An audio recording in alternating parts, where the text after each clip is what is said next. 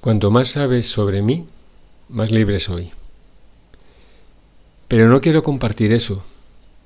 Entonces no te recuperarás. Esa fue la respuesta de mi padrino a la mayoría de los temores que experimento. No puedo estar sobrio en aislamiento. Tampoco puedo conseguirlo si no lo dejo de estar. El grupo de SA en el que me mantuve sobrio era muy fuerte en el servicio. Ahí es donde me presentaron a hospitales e instituciones. Este es un grupo de sexólicos que hace trabajo de servicio, con centros de tratamiento, cárceles, iglesias y otras organizaciones. Formamos un grupo de miembros de SA y llevamos el mensaje al personal, clientes o pacientes. Ahora, siendo un sexólico en recuperación, mi primer pensamiento o sentimiento no es compartir mi historia con nadie, y mucho menos con un grupo de personas que ni siquiera conozco. Entonces, las primeras veces que participé, estaba aterrorizado.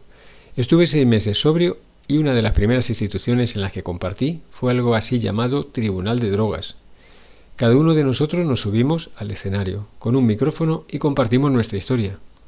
Esa fue la primera vez que me escuché a mí mismo decir: «Hola, soy Ryan y soy un sexólico. Mis formas de consumir incluyen la masturbación compulsiva y el robo de zapatos de mujer». Y mi voz resonó, por lo que se sintió como una eternidad. Entonces sucedió lo mejor. No morí. Antes de esa noche le conté a mi padrino mi miedo, que era que si le contaba a alguien sobre mi consumo, me apuñalarían con un cuchillo o, lo que es peor, se reirían de mí.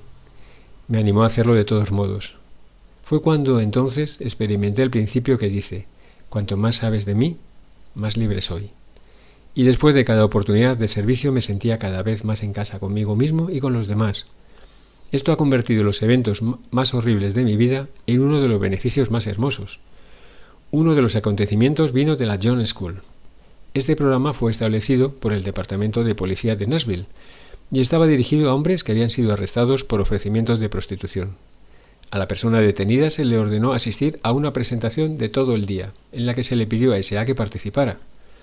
Antes del COVID, en promedio había de 3 a 4 miembros de SA que compartían su historia. Cómo era, lo que pasó, cómo es ahora. Hicimos todo lo posible para llevar este mensaje a los sexólicos y para practicar estos principios en todos nuestros asuntos. Después de compartir nuestra historia con el personal y los participantes de la John School, nos quedábamos y respondíamos preguntas, dábamos folletos de SA, libros blancos, y teníamos una reunión después de la reunión. Fue un gran recordatorio de dónde había ido mi adicción al sexo y hasta dónde podía llegar en el camino. La estructura de servicios de SA ha sido vital para mantener este alcance posible. Debido a que esto es más grande que cualquier grupo, es guiado por el intergrupo de Nashville. Hay un coordinador del servicio de instituciones y correccionales, que es responsable de organizar cada grupo que visita las instalaciones.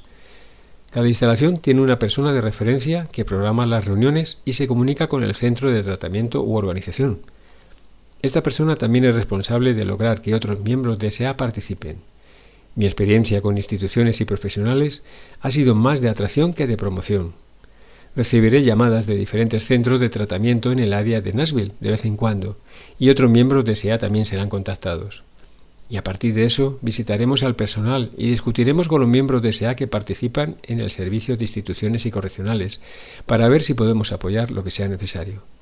Soy impotente sobre tener un enfoque formal y el proceso correcto.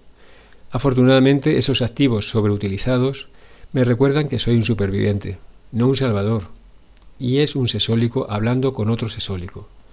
Una conversación rápida con mi padrino me lleva de vuelta a la solución. Después de una reunión difícil, lo llamé diciendo: «No creo que esto esté funcionando y no estoy seguro de que tenga que seguir haciendo esto». Me preguntó: «¿Estás sobrio?», y le dije que sí. Entonces, está funcionando. Hazlo fácil. Ryan B., Tennessee, Estados Unidos.